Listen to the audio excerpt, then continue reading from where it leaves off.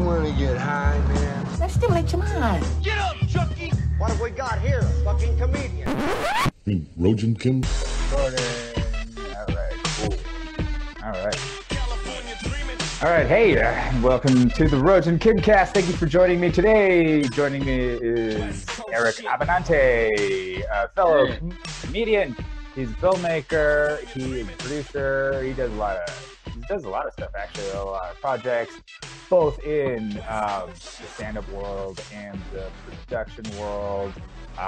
And right now, you're still working on an animated show, right? You still got that. Absolutely. You are in it. And I'm in it. Right, I'm in it. And then and you also have a podcast with Lila Hart, who I also had as a guest. What's your new podcast called again?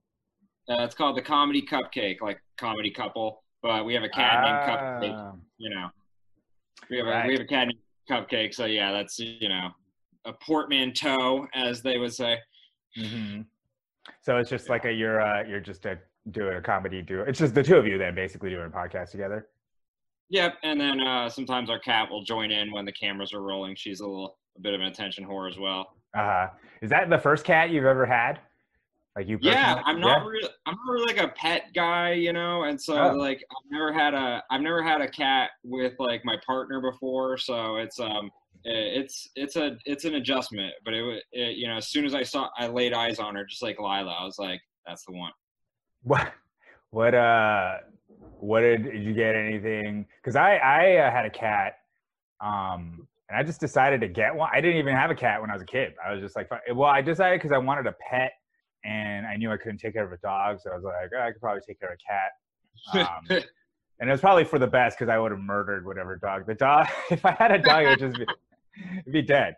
But the cat lived. The cat lived to I had him for like 13 years. So he died. He died like 17 or whatever. But I don't know. Cat.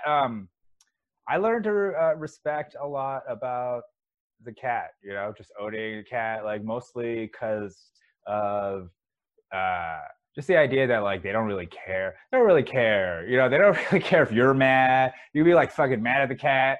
You'd be this or that. They could not care less. You know what I mean? They could not care unless it has something to do with their interest. You know what I mean? It's like and I think, I don't know. A lot of people don't like that shit. A lot of people think that that's like cruel or mean, but I think it's just very honest. You know what I mean? Like, I feel like it's very, because I have a dog too. And the dog is a dog's like a needy girlfriend who like a cleaner, who always needs you and is like, oh my God, you're here. And a cat is like a self-sufficient roommate, It's just like, it's there, and then, when it needs you, it'll come to you, and it'll manipulate you. But other than that, they don't give a shit. Yeah. And honestly, I think, there's a case to be made that dogs are actually manipulating us too. You know what I mean? That they're actually bullshitting. Mm-hmm. They don't really care. They just figured out they could make facial expressions. They'd be like, oh, they could just do stuff with their eyebrows, and like people will all react because they're dumb. So they just could be playing. They're just playing us. Like, oh yeah, they're definitely playing us, but it just doesn't. It's not as effective as the cat, because the cat is, for me, it's just like, when they come to you, it's effective. But a dog is just like that comedian who's on all the time, and they're trying to like throw bits at you, and it's like, dude, wait till you're on stage. Yeah, I mean, I feel like both are good. It's like the fucking yin yang, you know what I'm saying? It's like the dog cat duality. Because when my dog and cat overlapped, so when my cat was getting old, I got a puppy, and then they were, I don't know, it was just very cute to watch them like get along, and like for my cat to just beat the shit out of me. The puppy would just be like so happy to get any contact. He'd be all wagging his tail, and the cat would just be like, just fucking wailing on his face. The sub-dom relationship. Yeah, totally. It totally is. I don't know. It makes me like, because cats are essentially just sadistic murderers, like sociopaths. They essentially are. They like, if you ever see Snowball catch a mouse, it will change your, you know what I mean? Like, or Cupcake, sorry. Like, because the first time I saw my cat name was Kubrick. That's how pretentious I was. Yeah. My cat's a great filmmaker. Yeah, he actually was. He actually acted just like him. He was like, he needed it to be perfect. Okay, like he didn't give a fuck. He didn't give a fuck if you lived or died. We got to do it again. But when I saw him fucking catch a mouse, dude, it was probably one of the most horrific things I've ever seen in my entire life. You know what I mean? Like he smacks it, makes it dizzy, holds onto its tail. So the fucker's trying to run, and he can't because it's being held by his tail. Then he lets it go. So the mice thinks it's free, and then he fucking hits it again. You know what I mean? Like, and this just repeats over an hour until the mouse just dies from shock and exhaustion. The mouse is just like limp, and then he like picks it up with his mouth and brings it over and to you. You know what I mean? And it's just like it's just like, this is for you. And it was like, and really, honestly, you've never, like, most cats, they don't really look like they are having fun. You know what I mean? They just look like the cat. I've never seen him look so happy in my entire life. He's the most happiest I've ever seen him be torture this animal to death. Yeah, when I beat the shit out of this guy, but it was for you. You know, it's like a mafia person. You know, like being with someone in Goodfellas. when that dude's beating the shit out of the guy in the driveway. You know, yeah. But I did it for you, baby. Here, hide this. Roll up the carpet. Oh, good stuff. Yeah, because how long have you had Cupcake? We're about to be on 2 years now. Oh, okay. Like this October, November. So hopefully that'll be around the time when the cartoon comes out. You know, it'll be a nice second birthday present for her. I mean, she won't give a shit. Yeah. And she'll be around for like another 18 years. I saw this one guy in Texas, and he, like, you know, he feeds his cats with, like, you know, like the weirdest stuff, like, you know, coffee grinds and like meat and all this other stuff that you would never expect. And he has like the first, second, and third longest living cats of all time. Like, he has multiple cats that lived over 30 years. Whoa. Like, God damn.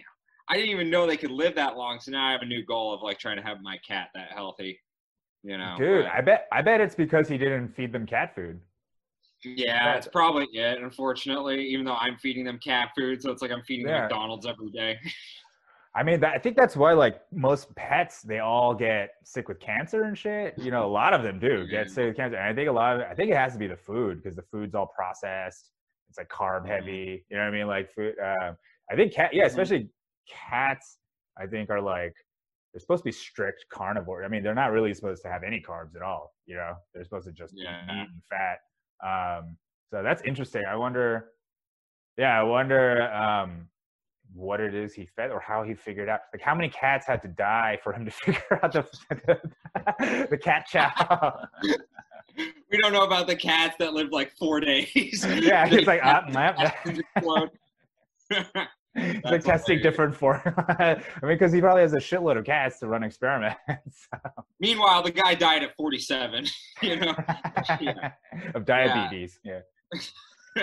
Yeah, and it's like, I actually think, and you hear about all these people who, like, you know, they live to like 107. It's like, you know, what do they do? Well, I ate bacon fat every day. Yeah. I had a whole bottle of thunder wine. You know, it's like, what? Yeah, they smoked and drank, and a lot of them, I think the most common thing I heard was most people who live super long are like kind of chill temperamentally.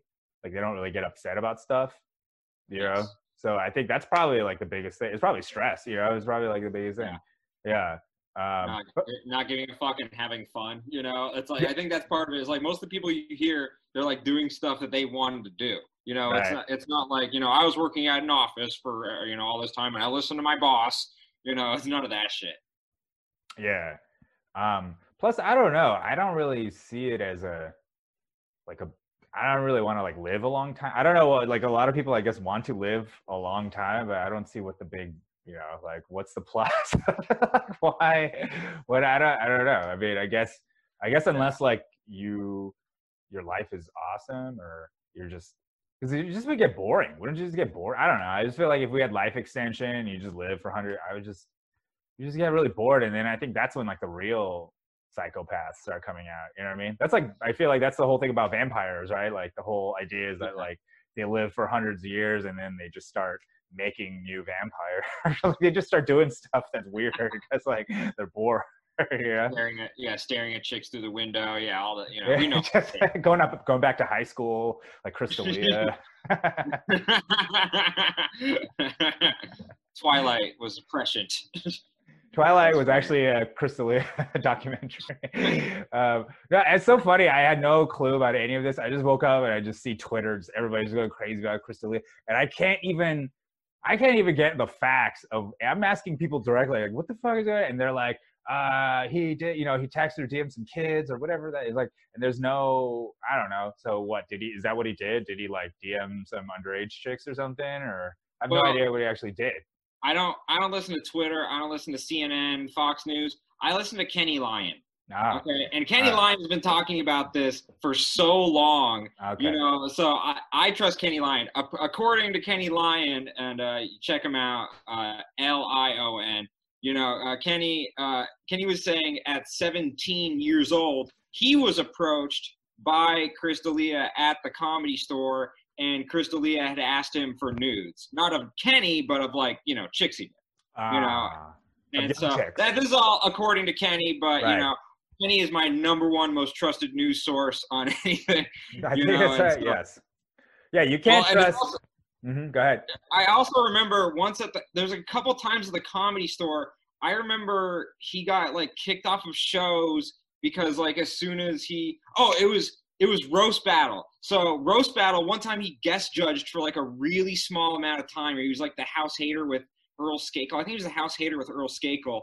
And then he got kicked off immediately because as soon as he got the mic, he was like, yo, fuck Crystalia, and all this shit. And so he's been, he bought that stock when it was at its lowest point, when it was a penny stock, and now it's just bam, Fortune 500. Right. Interesting. Mm-hmm. So basically it's just like a Weinstein type of thing where everybody knew. It's just everybody knew and nobody. Yeah, isn't that the weird thing? It's everyone knew, but also everyone shamed Kenny for talking about it. Oh, of course. So it's that's the fucked up part about this whole generation is everyone acts oh yeah, we always thought that, but we never said anything, or else the Marxists will come after us. Right. Well, I mean, it's no different. Yeah, it's just, I mean, it's seriously just like Weinstein, where that whole thing was enabled by hundreds of people, you know what I mean? And women, you know what I mean? Tons of women and a whole network of people enabled that shit for 20 years, you know what I mean? Because that's just how things were. And then when the tide turns, then they all were like, oh my God, he's a terrible, you know what I mean? It's just you knew the whole time and you were complicit the whole time. And now it's just interesting. I don't know. I just always question the timing of things or wonder about the timing of things. Cause it's you can't even keep up, it was just fucking pandemic. I mean, really, if you go since the election, it was just Russiagate, impeachment. And then right at this last year, it just started ramping up where it was impeachment, pandemic, it was Black Lives Matter. And then I was just Crystalia, have we run out of stuff? Yeah. He was the murder hornets. You were really? I had no idea. But I would love it if the media actually had him in the queue of as soon as the Black Lives Matter stuff starts going, we're going to throw away. Release the Crystalia. It's time. And they're woo, Twitter. Yeah, you know why? Because what I'm watching now is it's the Black Lives Matter people are actually turning on the Me Too, you know what I mean? It's actually splitting. So what was once a solid unit is actually being fractured because Neil Brennan on Twitter was he's I deplore or detest sexual predators, but if anybody has any proof, I'm willing to pay. He said he was willing to pay $1,000 for actual proof of Crystalia's stuff or whatever. But just yesterday, Neil Brennan was the hero of the Black Lives Matter movement. You know what I mean? He was everybody loved him. And as soon as he did that, everybody just fucking jumped on and turned on him. And they were wait, you're saying the left is divisive and doing infighting? That doesn't sound the left I know and love. Yeah, you mean they're eating themselves? No way. Yeah, no. the cliche thing the right always says about them. Yeah, no, it literally, it happens every time. It's that's why we lost the 2016 election is because first they kneecapped Bernie, then they kneecapped Hillary, and then literally a week before, you know, Memorial Day and all this stuff happened, the Joe Biden I ain't black shit happened, you know, and so it's just like, yeah, it happens every time. Whereas the right is just like, I don't give a shit. I mean, I think that's the advantage of not taking a moral position, though. You know what I mean? There's not of not taking. I mean, the right's moral position has always been the same. You know, they can always go to law and order, the Constitution, you know, whatever. But the sort of philosophical moral position of like we're bending the arc of the universe toward justice. You know, just that. Superior, that moral superior. I mean, those are the guys who become Nazis. You know what I'm saying? Like the guys who run pogroms. Hitler thought he was the wokest, you know? Yeah, that's what I'm saying. Every motherfucker who committed like a mass murder of his own population believed it was for good. It was like we were all doing it for good. Like, we are the good guys here, right? Like, wasn't that the whole Mao Zedong thing? He was just like, I'm cleansing everybody. Yeah, you know? that's what the Cultural Revolution was all about, was that like we needed constant revolution in order to stop corruption. So, you know what, kids, rat out on your parents. That's what we're going to do. I think people need to go back and look at Mao Zedong, because we are repeating history. We're literally, you know, it's tough because, you know, he erased history, so it's hard to look at it. But he, you know, they used to do this thing called struggle sessions. Oh yeah. Where you would have to, like, you would be publicly shamed. You know, tarred and feathered was like, you know, wasn't even close to what this was. Like, you were supposed to just be publicly shamed throughout everywhere and then kill yourself. You know, like, at least with the Japanese, you got to stab yourself in like a room silently and no one got to see it. You know, now with the Mao Zedong, it was just like, you have to have your heart ripped out emotionally and then physically do it. Yeah, well, that's the thing about, like, when you go full commie like that, there's no redemption. You know what I mean? There's no, because, like, yeah, even with like you were saying with the Japanese, you have suicide at least as your honorable. You can still maintain honor with an out, or you can, you know, in Christianity, you can repent. You know, you can repent your sins and become born again. But this is like, there's no retribution. There's no retribution at all. So then there's really only one solution. You know, there's make the world better, you piece of just shit. Saying, when you run out of all other solutions, there is a final solution. You know what I mean? I mean, that's what it just comes down to always. You know what I mean? Like, it's always going to come to that. And so, well, that's actually why one of the reasons I quit Facebook, because my comic friends in New York, they started circulating a list. They created a list of racist comics in the community. And it was created by this guy who, I know, for all intents and purposes, I thought was a good guy. He was an okay guy. I didn't know him, but he was better than you, Rojan. I guess he was better than all of us. I mean, that's why he is the arbiter of who is on and off the list. So, like, he made this list, and the list is hilarious because it would have, like, people like Anthony Cumia and Nick DiPaolo and, like, you know, on it, which are just like, what? And then he put Dave Smith on there, but didn't put the other Legion of Skanks on there. You know what I mean? It was just kind of very calculated, and everybody else was an open micer. It was like nobody could get him anything. But it's this big list, and everybody's like treating him like a hero, and then they started sharing the list or whatever. So then when people started going like, hey, what the fuck is up with this list? He would be like, well, now you're on it. And just start putting people on the list. Gotcha. Yeah, you'd be put on the list for questioning the list.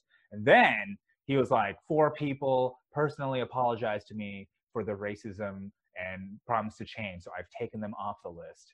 You know what I mean? So the way you get off the list is by groveling. You know what I mean? If you grovel and beg him, then so the whole thing is like, what? This is just some list you made up to fucking torture people. It's just like a little girl, like what a little girl would do in school. Like, this is a list of people who I hate. Mean Girls, yeah. Exactly. Yeah, exactly. The burn book. Yeah. It's just like which is essentially what communism is. Essentially, is just like the ultimate what was that thing in the 50s, like the blacklist or whatever? Like people put on it. Yeah, exactly. Like McCarthyism, like fucking, you know, like it's no different. And then of course inevitably the fucking compound media comics, they all put out a counter list, like a list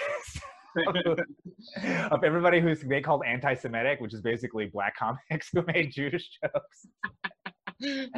They're all like vile anti-Semite. And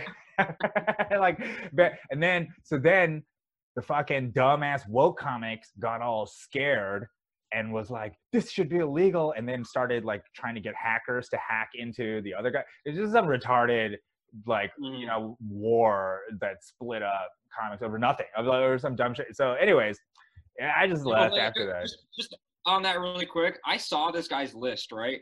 And so he was posting proof. One of the guys, I forget, he has like some French ass name. Like he like the thing he posted was, I'm in New York and it's a shame that bodegas are being looted. Oh, that was Francois. A horrible person. Yeah, Francois Gordon. It's okay. So that was Francois Gordon. You know who Francois Gordon is, man? I think she might be rich, but Francois Gordon, she is, what is it? She either has MS or CP, one of them. She has a fucking like, you know what I mean? She's like kind of a rich white lady, but she like can barely talk and is like, doesn't have control. I mean, she has a good brain, so she's funny, but she, you know what I mean? So she doesn't have good motor control. You know what I mean? She's like privileged. I know, exactly. Racist. That happened to one of our good friends who, like, all he said was, I'm sad one of my friends' businesses got looted. And he got, like, so many comments on his page. I felt so bad for him. And he didn't say anything inflammatory. He didn't say, oh, these looters are this and that. He was just like, oh, I'm sad my friend's business got looted, and he's a minority business owner. And they're like, oh, how dare you? You're acting like Trump. And I'm like, okay, we're now the boy who cried Hitler every freaking time. Yeah. Did your friend have a knee on his neck for 8 minutes and 46 seconds? I'm going to count every second for 8 minutes and 46 seconds so you understand how long that is. 1,000. 2 1,000. I mean, that's the kind of, it's like weird performative, like, because what it is it's just like the Cultural Revolution. It's like, it doesn't matter. Nothing matters. Like the facts doesn't. It's just like, whose side are you on? Are you one of the good ones or the bad? That's all that matters. That's all that matters. And as long as once you go hit, it's like it's like I've started trying to write this bit about how like if the the little girl in The Emperor Wears No Clothes, who like calls out the emperor, if she was alive today, the crowd would just rip her to pieces. just start beating the shit out of her and tear her from limb to limb. He's wearing a bodysuit. How dare you body shame? She's a Nazi. Get her. Like that's what would happen if that like if you calling out the truth nowadays is like you're the heretic. Like that's how upside down. That's how upside down everything is. Everything is like it's literally like Newspeak in 1984. Like everything is. He was only off by 36 years. Right. I mean, and also like, but honestly, I feel like we were a nice mixture of 1984 and Brave New World. You know what I mean? It's like they're like the yin yang of dystopia, and I think we're really both swirling together. You know what I mean? Because it really is. It's both. It's like it's not necessarily because I would actually really like super totalitarian society because at least this is like something Kurt Metzger says. He's like, at least you know where the lines are. It's pretty cool. But this is just keep moving the shit around. Like you have no idea. You'll be right one day and wrong the next. You know what I mean? Like there's no. Yeah, it is confusing, and you're so right on the Emperor Wears No Clothes thing. Like for instance, during the French Revolution. I just found this out. Marie Antoinette never said, let them eat cake. That was just like a rumor started to like rile up people. Right. And so it's like, if you were the one in the, in the crowd, in the mob who was like, actually, she didn't say that. If you go to PolitiFact, it's a pants on fire statement. And they just chop your head off. They'll murder you right there. He's with her. It'll be hilarious. Guillotine. I was actually just thinking of Marie Antoinette because I was just thinking like, what nobody knows is that her last words on the guillotine was, "Oh, I thought cake was free," and they were. She just has all these misattributed quotes. It's just like, no, I love poor. I thought I wanted to help. Like, yeah, exactly. I mean, I think that is the problem with that's the issue with like the mob, right? Mob rule. I mean, that's why I kind of understand why there's an electoral college. You know what I mean? When they like, started the country, they were like, yeah, everybody should be free. But they're like, no, really, everybody should ever. They're like, oh, no. Yeah, well, when the founding fathers made this country, they wanted it to be a representative democracy because they're like, yeah, if you give it up to the will of the people are dumb. They had the same view the South Park guys had, which was like 25% of the country is retarded. You know, they had the same view, and so it was just like, yeah, the Electoral College, as you know, there are criticisms you can make. Like, for instance, you know, California is really misproportionately powered. Like, it should have more votes, and then other states should have less. But the Electoral College is really important because you can't, like, if there was no Electoral College, it would literally just be fuck the middle of the country. And I used to be from one of those states, Utah, and so it's, you know, it's kind of like the feeling you got when LeBron James left the Cavs, you know, for the Heat. If you were, you know, a bandwagon fan, you were like, oh, this is great, I'm a Heat fan. But for most of us from the small, shitty towns, like rooting for these shitty teams that no one wants to play for, we were like, that could have been me and my player. So all I'm saying is, Donovan Mitchell, please don't leave us. Please. Please don't leave the Jazz. My God. Yeah, I mean, I don't know. Elite rule. I mean, I think a lot of it is clearly the founding fathers were like rich dudes who did it a lot. Poor dudes to start changing laws to like fuck with their riches. You know what I mean? I feel like that's kind of there's like this guy I heard of. I think his name is Gerald Horn or whatever, but he's like a U.S. history dude, like Black studies and stuff like that. And he wrote this book about how like there's a lot of evidence that the sort of timeline of events goes like England wanting to declare abolition of slavery in like the 1720s. And one of the things they were thinking of doing is extending that to the colonies. And so part of the revolution was the slave owners here being like, oh, dude, we can't let them come in here and end slavery. Are you kidding me? Like, so then they created this sort of freedom mythos, you know. It's like they basically tricked all the poor white dudes to like fighting to keep slavery so that the rich dudes can stay rich. And then they fully knew this and sort of just kicked the can down the road. You know, they were like, yeah, we'll deal with it one day. Just fucking, yeah. It's crazy. So when England, you know, did abolish slavery, they actually had like a form of reparations. And I found this out. The taxpayers of England finished paying that off in 2015. Nice. Like it was on their debt for that long. So you know, since like 200 years. So it's a very interesting concept of it, but I don't think people realize like the logistics of it. It's very interesting. I'm not like not supporting it or supporting it. It's just like, wow, it took them 200 years to pay it off. Like that's stuff that people don't mention. It's really interesting. You know, I was like, that was like one of the coolest facts I've heard in the pandemic. You know, a lot of cool facts. I mean, calculating that here would be disastrous for the, you know what I mean? Because the amount of wealth that if you actually did an audit and was just to say, okay, but I also think one of the things is that if you do a full audit, you're eventually going to have to get to like the ugly stepchild of genocide. You know what I mean? Like we're still hung up on slavery. And slavery is awful. Meanwhile, natives are like, when are we ever going to be noticed? You know? Yeah, right. It's like that old Chris Rock joke. Remember, it was in Bigger and Black. It was like, when's the last time you've seen 2 Native Americans? Because there's black people everywhere. There's millions of them. But like, you know, like I only know like a couple half Native American people. Like I don't, you know what I mean? I like don't know any. So like, so that's actually the real like I don't know. That's why I feel like it won't. I'm not sure it will actually happen because to uncover everything, it's, you know what I mean? Because then if you just keep going down the rabbit hole, then you just start looking at, oh, as Americans, we actually consume a quarter of the world's resources, like, and generate most of the world's trash. We're actually killing everybody on this planet. You know what I mean? We're actually the 1% of the entire planet. Like, if you just keep pulling that thread, then it's just like, oh shit, they're coming for us. They're going to be coming. You know what I mean? Like that's. It's also like, you know, there's slave trading that's going on in Libya right now. So Dude. It's like, you know, it's like, I almost wonder like about our priorities. You know, you look at like Saudi Arabian women, you know, can barely like ride a bicycle.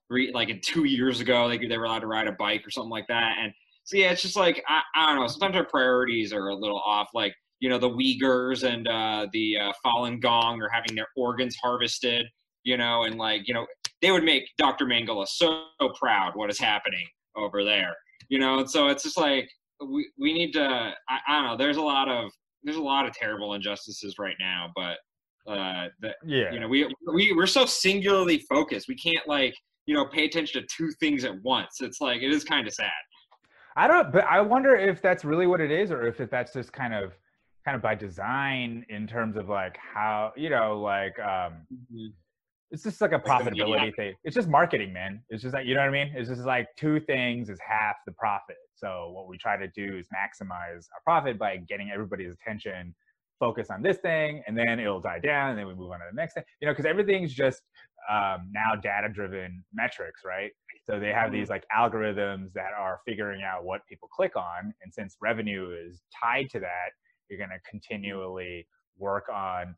I think the algorithms have figured out it's mostly what pisses us off. That's what we click on, like the number one thing.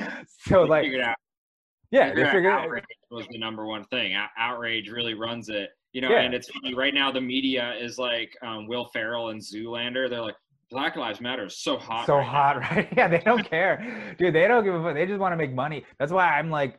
That's why they love Trump. They don't hate Trump. They fucking love Trump. You look at all the money that he brought in for them, because the news would have been a snooze fest under Hillary. If Hillary Clinton was president, they would have just been like, the president is strong and brave, and there's slavery in Libya because of her war. It's fine. Yeah, the minutia, like certain laws and bills that they're trying to pass is like boring, Yeah. And so and also it would have just been like Epstein. It would have just been like. It is funny. I feel bad for the victims of Epstein, because I bet they thought that Netflix doc was going to be like the Tiger King Part 2, and then they're like, again, how did he do it again? Well, I'll tell you how, because the Obamas are in Netflix. You know what I'm saying? The Obamas run Netflix, and I've heard. I think it was Whitney Webb. I heard this from. She was saying like one of the executive producers of the Netflix documentary is of that Epstein documentary is basically in deep with the Clintons. You know what I'm saying? And so they purposely, like, that whole thing makes it look like Epstein is the head of the snake. Like the whole design of the documentary is to make it take the heat off of everybody else, off of whatever Lex Wexner or whatever. Like, he's supposedly the real head of the snake in the U.S. Yeah, he was the guy who owned the L Brands, which owns Victoria's Secret, right? Yeah, he owns Victoria's Secrets. Yeah, there was rumors that like Jeff Epstein and him had like some sexual stuff. And if you do watch the documentary, I couldn't really get through it, but when you watch it a little bit, it is extremely sympathetic to him, almost like there is a lot of lacking journalism in a lot of it. And it was like, and that's it, happy ending, it's over. It was weird how they weren't prying into certain people. Like, right, this person was great, and he just got abused by big bad Epstein. Right. It's like, I don't know. I just think that's the weird part about it, is like, there is a lot of people, that are motivated to, make themselves look good in this. And, it's really easy to, the dead guy who can't defend himself. I'm not saying he's good, but I'm sure he had a lot of, he could have ratted on a lot of different people, so it is really fascinating. Well, what are your thoughts about, well, first of all, yeah, I totally agree. I mean, I think that if anything, Hugh's just sort of like regional manager, you know what I mean? Like, he's not the fucking boss, you know what I mean? Like, they don't even know, they basically track all of his money to Lex Wexner. Like, Lex Wexner gave him his penthouse in New York, just gave it to him for $1. You know what I mean? Like, who does that? You know what I mean? Like, who does that? So like, and the other thing I heard about was like in the documentary, there's like supposedly this picture, and it's like Ghislaine Maxwell and Lex Wexner in the middle, and Epstein off to the side. And they're, you know what I mean? And they're like, he's the mastermind over there. That guy over there was the mastermind of this whole thing. There's literally paintings that are like hinting what it is, and they're just like, all right, but let's do the documentary. It's like, yeah. So I think it makes sense that like it's, I don't know, he's the patsy. Well, but what do you think about like, so Ghislaine Maxwell's dad was like this media magnate, right?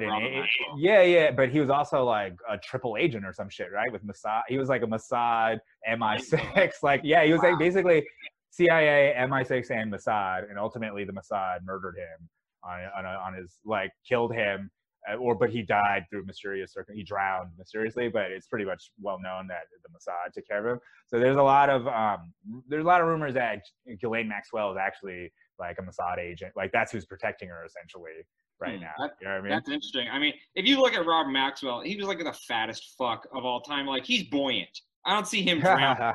You know, like it's just like I don't see. Yeah, it's definitely mysterious. I don't know enough about it, but if you're working with the CIA, MI6, and Mossad, I mean, you're in between two wolves and a lion. You know, it's just like they're at that point. Yeah, that's like, what was he wearing? You know what I'm saying? He died of natural causes. The natural cause of being with three wolves. You know, it's just like, no shit, he died. You know, I mean, that's got to be some ego though, to be like, all right, I'm gonna play. I'm playing the CIA, MI6, and the Mossad, and nothing's gonna happen to me. I'm working with Al Capone. I'm working with the government, and I'm working with his mistress. I'm killing him. I'm gonna have a threesome with Jeffrey Dahmer, John Wayne Gacy, and everything's gonna be fine. Yeah, exactly. Exactly. Yeah, I mean, hey, who fucking knows? But I was actually just tripping on like, so when I came over to your place, when I did the voice for the cartoon for what's it called? President Cupcake? Commander-in-Chief Cupcake. Commander-in-Chief Cupcake. It was because we were talking about fucking listening to Steve Bannon's podcast, listening to Pandemic, to Steve Bannon's podcast, and that was literally right before the pandemic. I mean, it was literally like we were both like listening to it, and then we were both called crazy, by the way. People were telling us we were insane. Oh, there's not going to be a thing. Comedy's going to be shut down. You guys are stupid. Right. But now we're here at the other end of this fucking wormhole, which is bizarre. I mean, it's actually been a crazy thing because like, so at first nobody believed it. Then it's coming. It came. Now not only does everybody believe it, everybody believes this like very particular narrative. You know what I mean? Like everybody's now all in on this one narrative. But then we just watch the narrative fall apart, like with all these fucking protests and riots. You know, everything's kind of like, so now it's like I'm like watching the media juggle these two narratives at the same time. And it's hilarious. It's completely hilarious because they can't keep up. It's like not logically consistent. So then they can't keep up both narratives at the same time. You know what I mean? Because it's like, because I don't, basically after 2 months, and it was clear that the hospitals, like the projections it wasn't coming out the way they were saying, right? It was the hospitals weren't overwhelmed and all that shit. You know, it was around the time where we were like, you know, we should really start looking at this data, right? Like we started looking at the data, and then that's when the all those goofy white people started protesting with all their ARs and stuff. They're all like, open up our businesses, and everybody was like, see, you know, you're spreading corona by protesting, and look at these guys spreading corona. And the next thing you know, the George Floyd thing happens, and there's like 50,000 people shoulder to shoulder in downtown LA walking, and that's okay now. You know what I mean? Like now that's okay. So it's just hilarious because it's like, for me, I don't give a fuck. Like either way, I think you have the right to protest. So you know what I mean? Like, so that's the principle. It's not like, is that like, I don't like what they're protesting, so they're bad, and these guys are okay. I mean, but that's the only thing that actually starts unraveling when you start picking at it, you know. And I think, I don't know, what do you think about well, you know, it's funny, so you mentioned like Steve Bannon. When I was writing the cartoon, I would go back and forth between like Bannon and Maddow, and what you learn is like, you know, we live in two different worlds in the media, and really what it's all about is people are trying to push the narrative that fits their agenda. That's really, you know, all it's about. So you know, just what you were talking about, the juxtaposition of how people treated the AR-15 protesters versus the, you know, George Floyd protesters, it was remarkable. The biggest offenders were like Chris Cuomo and Joy Reid. You know, the things they, you know, Don Lemon, the things they said about the AR-15 guys, you know, like, oh, they're idiots. Or even a great one was if you remember, it was that party in the Ozarks. They're on the pool, right? And, you know, Joy Reid was like, oh my God, it's like a stew of COVID, you know, like they're in a soup right now. And then, you know, it's like, you know, and then Cuomo is like, oh, if you dare to talk about these protesters, you're a racist piece of shit. Like he basically said that, and like the juxtaposition was crazy. And that's why people really don't trust the media in general, is because they're not, it isn't Walter Cronkite anymore who doesn't want to, upset both sides, really the news, when it wasn't a for-profit, it was called a loss leader, right? When that was the news, it would piss off both sides. And that's that's where the good media is. But now CNN and MSNBC, they're trying to excite one side. Fox News is trying to excite the other side.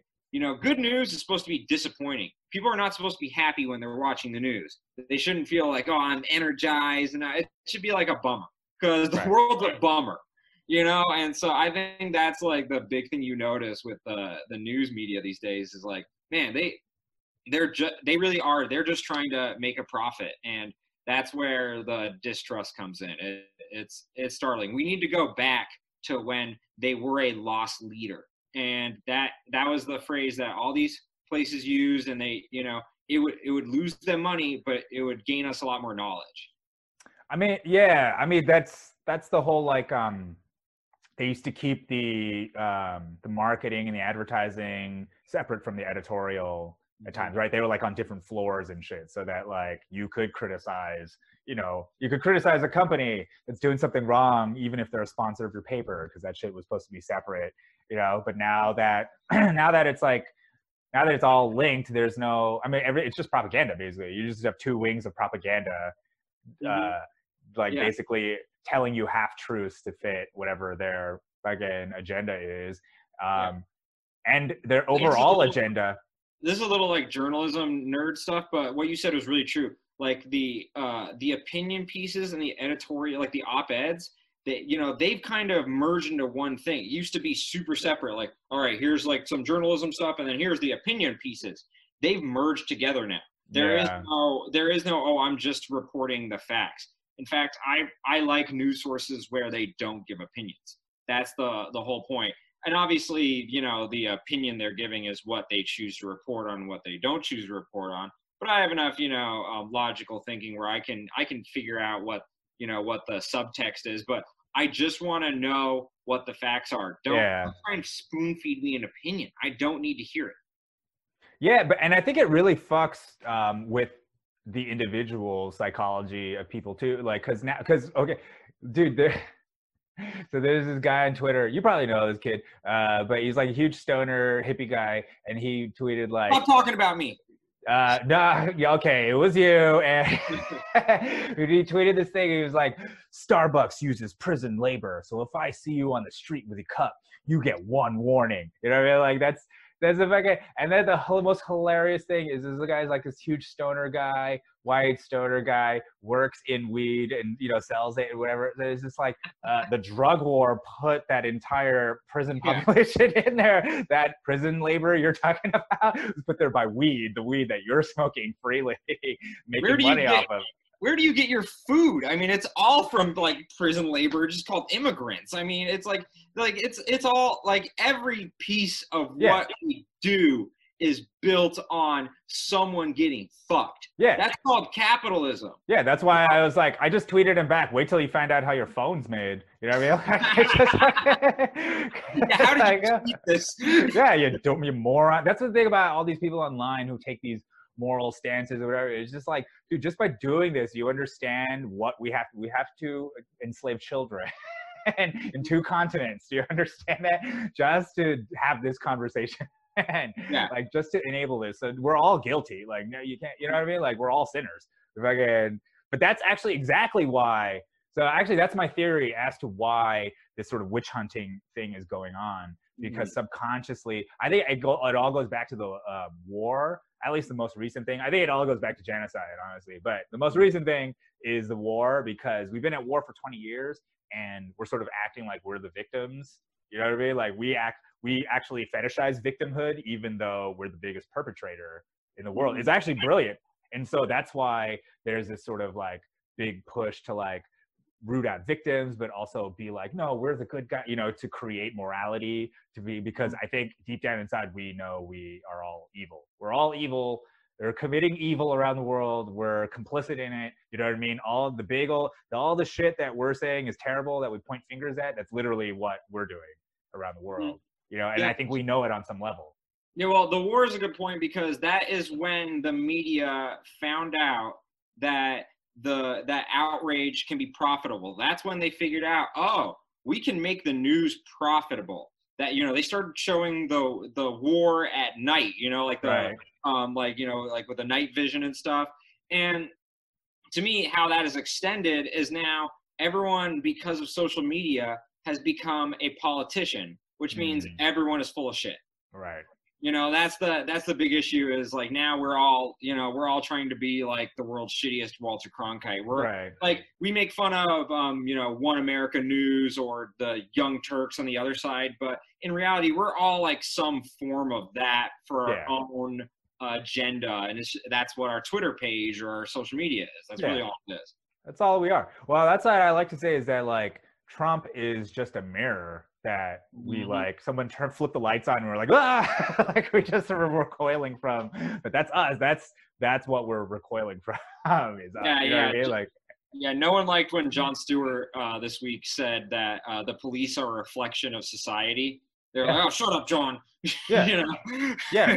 I mean, that's what I think was hilarious. Like, defund the police. Nothing about ending the drug war. Nothing. Zero about ending the drug war. Exactly. Zero about ending the war on terror, when the fucking Israelis are the one who taught all these motherfuckers that kneeing on neck method. That's like a straight out of the Israeli Palestine playbook. You know what I mean? That's what they've been doing. And they actually send cops over there to train them. You know what I mean? To militarize them further. So like, all of this shit is connected. The drug war, the war on terror, it's all connected to the police, and there's like zilch said about. That's why I know it's not real. It's like a sham. You know what I mean? Like, that's why I knew impeachment was a sham, because it wasn't about war crimes.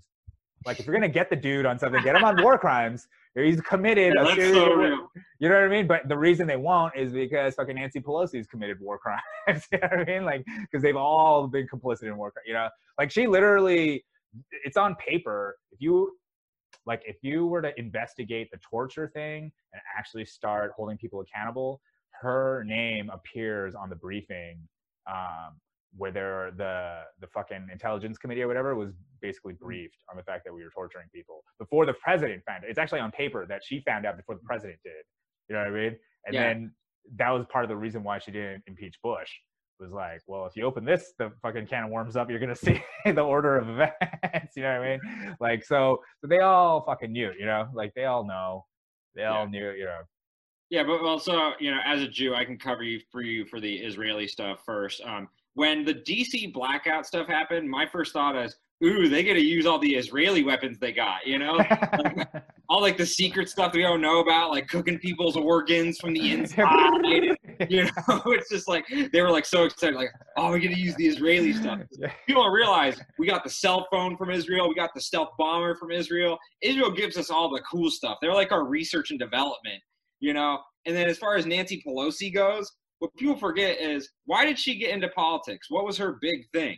Tiananmen Square. The Tiananmen Square guy was like her entry into politics. And then now, as the whole country of China is the Tiananmen Square guy, it's crickets, because now she's getting China money. They're like, so she's getting CCP money. So that's the main issue with you know, Pelosi, is like, the thing you started on is you forgot. Like, you're so far from, like, I think the problem with a lot of people is you're becoming the thing you hate all the time. You know, oh, Trump's overreaching and doing this, and then you're trying to overreach, and that's just the issue. It's like, don't become the person you're trying to rail against. Yeah, well, I think to take that a step further, it's actually, they are the person they're railing at. You know, I think one of the things that makes them mad about Trump is just that he's just being open in his aggression and his hostility. You know what I mean? You're not hiding it like the way a proper politician should. You know what I mean? You're supposed to hide your contempt. You're supposed to, you know, you're not supposed to. So I think it's really just a decorum thing. Like, as long as he extracts wealth from the poor and gives it to the rich, they're gonna keep the war going. You know, he's gonna be fine. You know, they don't care about that guy. Like, that's all. I think, honestly, to be president now, I think all you have to do You just keep the Fed going, keep the wars going, you know what I mean? And you just keep everybody rich, and like you won't get shot. Like that's it. They'll absolutely. make sure you live. You know. I voted for Obama twice, but he gave more money to the rich than any president in the history ever of all the countries. Yeah. Not just our country, all the countries. Yeah. The largest transfer of wealth. Yep. He was insanely disappointing on that front. You know, as someone who voted for him, I was like, what is going on? But you know, so that's the main issue is like, you know, I want to attack Trump on a lot of different ways, but he's also got police reform done and prison reform. So he's just a weird enigma. He really is. Like you want to hit him a lot of different things, and it's hard to land a shot on him, especially from the left, the way that Bernie, you know, he could have landed a lot of different shots on Trump, and it would have been really effective in 2016, and probably he could still do it in 2020, but that's not the guy they're going to run, you know.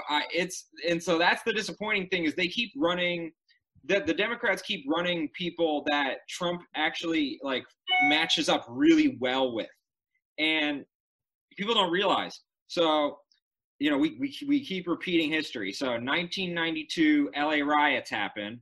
What happens less than 2 years later? Bill Clinton signs a crime bill written by Joe Biden. Yeah.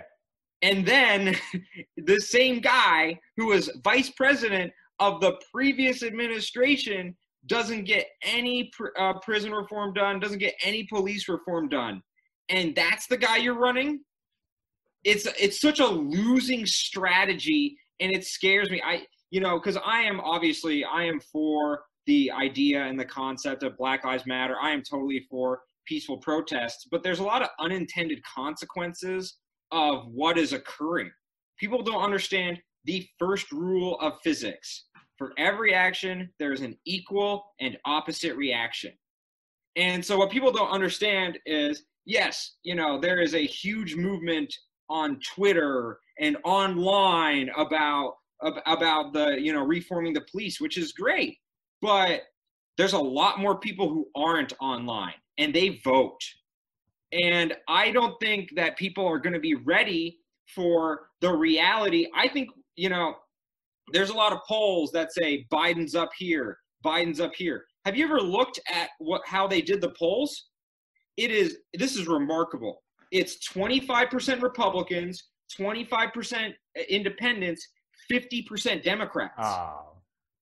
So to me, the media, what they're doing is they're trying to get everyone really pissed and think that the election is rigged, when in reality, your polls are rigged. Your polls don't reflect how people are actually thinking. And then let's go a step further. There are a lot of people who have lost their jobs for liking tweets, for personal text messages, for someone. There's a soccer player, his wife said something and he got in trouble. He lost his job with the LA Galaxy. So all you're doing is the people who are probably going to vote for Trump, they're going to be really quiet about it. And then it's just going to be a whiplash when in reality, he's probably going to win a landslide victory. I think Biden is going to be like Walter Mondale. I really believe that because it's just a bad matchup. And again, Bernie, who keeps polling 10 to 15 points higher than his competitors, is just like, oh, what am I going to fucking do? You know, I better fucking help him. But he can't. You can't even help him, Bernie. Well, Bernie doesn't want it, man. I don't think Bernie wants it. You know what I mean? Bernie does not. He never. He gave up. He gave up, dude. He gave up, man. It is funny. Bannon said something that was really mean about the Bernie people, but it's so right. We're thumb suckers. We're a bunch of babies. We're like, just, oh, Bernie. It's like we didn't even fight for it. He could, Bernie didn't throw any punches on Biden when he really could have, because he bought into this whole thing of, oh, you don't want to hurt the Democrats. We're all on the same team. No. If we're all on the same team, we got to, build up our immune system and throw some actual dirt on this. We can't just be, Purelling every statement. But that's what we did. Right. Yeah. Well, honestly, I think it was obvious after 2016 when he bent the knee to Hillary You know what I mean? Like when he fucking bent the knee and supported her and started doing rallies for her after she fucking literally robbed him in front of his face. And then he thanked her for it. You know what I mean? Like, so after that, I was like, oh, dude, this guy is just like going to do whatever the party tells him. Like, you know what I mean? Like, I don't think he wants it. He doesn't want it. Because that's the thing about like a Trump, like nobody wanted Trump, but he came in and he basically just like made the entire party get in line. You know what I mean? The party just had to basically get in line. And nobody's done that with the Democrats because the party apparatus is way stronger than any individual. And anytime there is a strong individual, they just fucking just corrupt them, like AOC. I think all of them, like anybody who has charismatic leadership right now in the DNC, they get corrupted by money or they get destroyed. Like Tulsi. Oh, yeah, absolutely. You know what I mean? Like they just... Look at Donna Brazile. Donna Brazile was the one who ratted out the DNC. And then she was going to go on this big hullabaloo about, oh, Bernie got screwed. Bernie got screwed. And they're like, okay, we'll just give you a job at CNN. She's like, fuck Bernie. I'm on CNN, baby. Well, they're probably like, here are your options. You can be the new anchor. You can be on CNN, or you can end up like Seth Rich. So what do you just let us know? You can either be an anchor on CNN, or we'll attach an anchor to you and throw you in the ocean. Yeah, and then talk about how depressed you were. and that's how things get done. Well, I don't know. I mean, I think, fuck, man. I mean, then we're back to like this idea that like, yeah, we live in essentially these like reality distortion fields that are being created by lots of money, lots of power. You know what I mean? There's a lot of effort being put into trying to maintain this reality distortion. But dude, I honestly think like I agree with what you're saying about how like the people who are going to vote for Trump they're sick of what the left's been doing, whatever. But honestly, that's what happened in 2016. You know what I mean? That's actually what explains 2016. So now it's honestly, I feel like if the Democrats did nothing for the last 4 years, it would be close. They might win. You know what I mean? Like it's the fact that all they've done is attack Trump and do the stupid Russiagate thing that never panned out, and impeachment which didn't pan out. And then it kind of looks like they're trying to crash the economy on purpose. You know what I mean? For all the conspiracy theorists that are saying that, it actually literally looks like they're doing that. They're running the most loser strategy I've ever seen. Because the number one emotion people vote on is safety. Yeah. Who makes me feel safe? They don't want to admit that. They want to, talk about moral superiority and all the other stuff. If you're scared, you're going to vote for the person who doesn't make you feel scared. And that's why Trump, everyone's making fun of him. That's why he's tweeting law and order, because Biden is like he continually gets dragged closer and closer to defund the police. And I'm sorry, the people who own things, they don't like that. Yeah. In LA, where half of everyone has been evicted from their freaking house because of coronavirus. They're of course we're gonna be for it. We don't own a lot of stuff, but there's a lot of people who own things, and they're not gonna be very happy with that. It's just it's not the best strategy in my opinion. I feel like, just like you said, I feel like if they had done nothing, and they really did do nothing except scream, but the screaming didn't help. If they had really just done nothing and they're like, all right, let's sit back and watch what happens. Kind of like what Trump is doing with the Chaz. He's just like, all right, I want to see what happens for like a week or two. I want to let this cancer metastasize, and then I'll step in and look like the hero. But yeah, that's the main issue. My other thing was Trump was not handling the coronavirus very well. And like if the Democrats, just like you said, sat back, did nothing, it was like, hey, look at your hero here with the coronavirus stuff, it would have been pretty good. But now his base is riled up. Yeah. They really are. And so I don't think it's a good prospect. Honestly, I don't even think they want to win. I mean, I think it all makes sense if you go like, oh, they want to lose. Then it's actually like, oh, this is the best way. This is how you lose. This is actually how you lose. You cry wolf.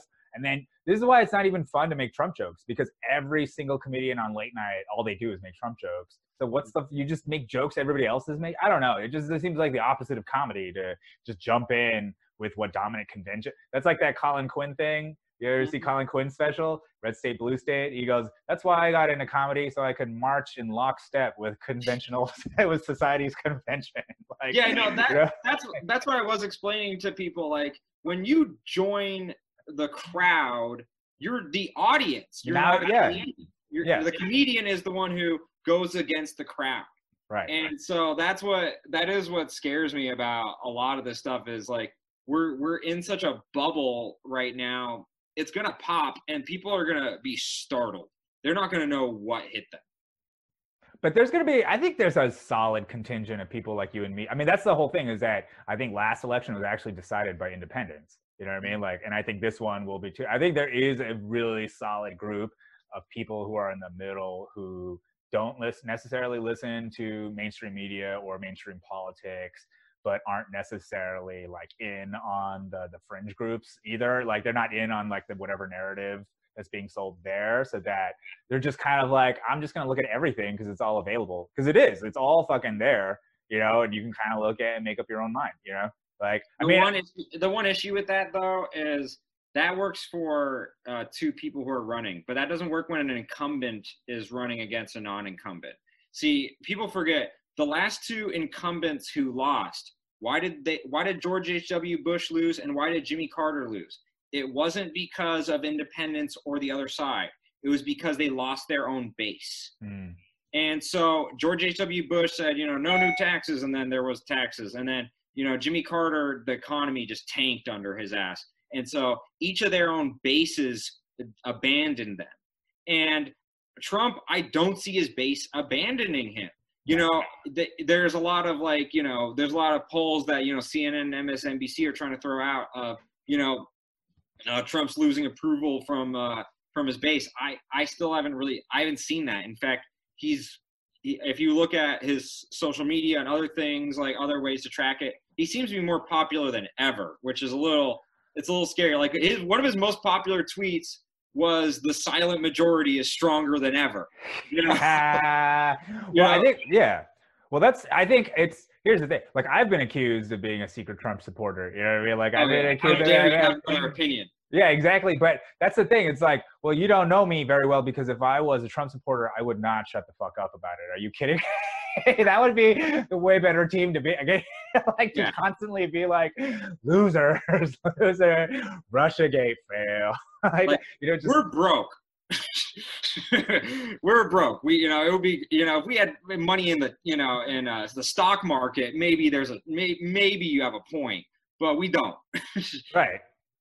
I don't know. I mean, either way, I just feel like it's just pro wrestling, like it's all just pro wrestling, and it's really, and even the conflicts are manufactured. Like there's no real conflict. Like while they're impeaching him, they passed his military budget, like there's the same motherfucker, right when Nancy Pelosi was doing her like clapping and ripping the thing, she was also signing the fucking bill that was like Space Force, you know what I mean? Like, so it's all fucking bullshit, dude. Like, I mean, so I don't know. If anything, what it's taught me is that like, it's local is really what, like after all this pandemic and all this shit, it's like local is really what matters the most, your tightest circle, like around yourself, like the national shit and all that shit is like, it's not that important. It's really a big distraction because nobody fucking knows, like people don't even know who their sheriff is or their city council, but the people actually affect the shit.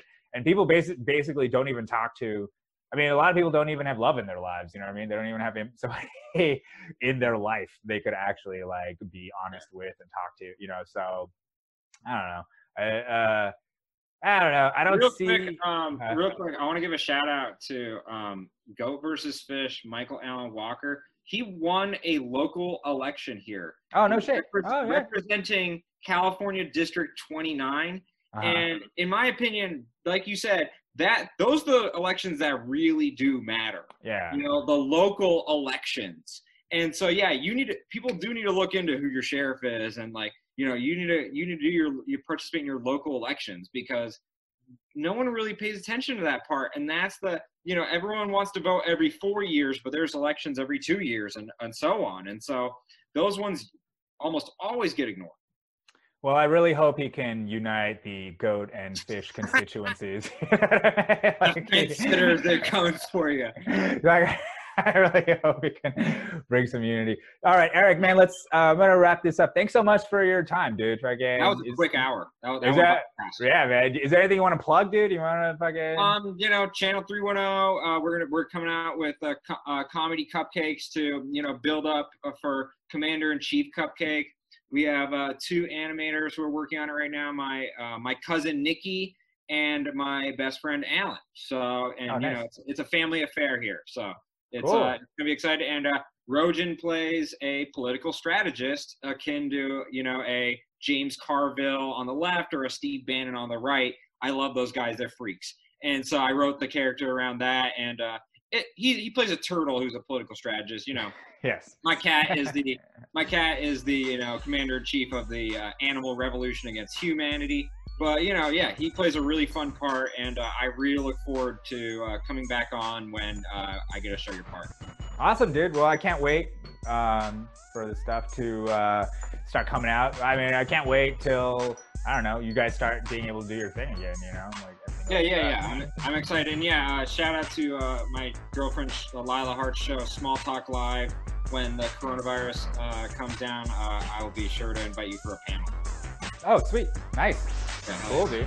Okay. All right, Eric. Thank you very much. All right, everybody. Eric Abbenante. You can find him online. It's just Eric Abbenante on... Yeah, no one else gets named that. Cool. Right on.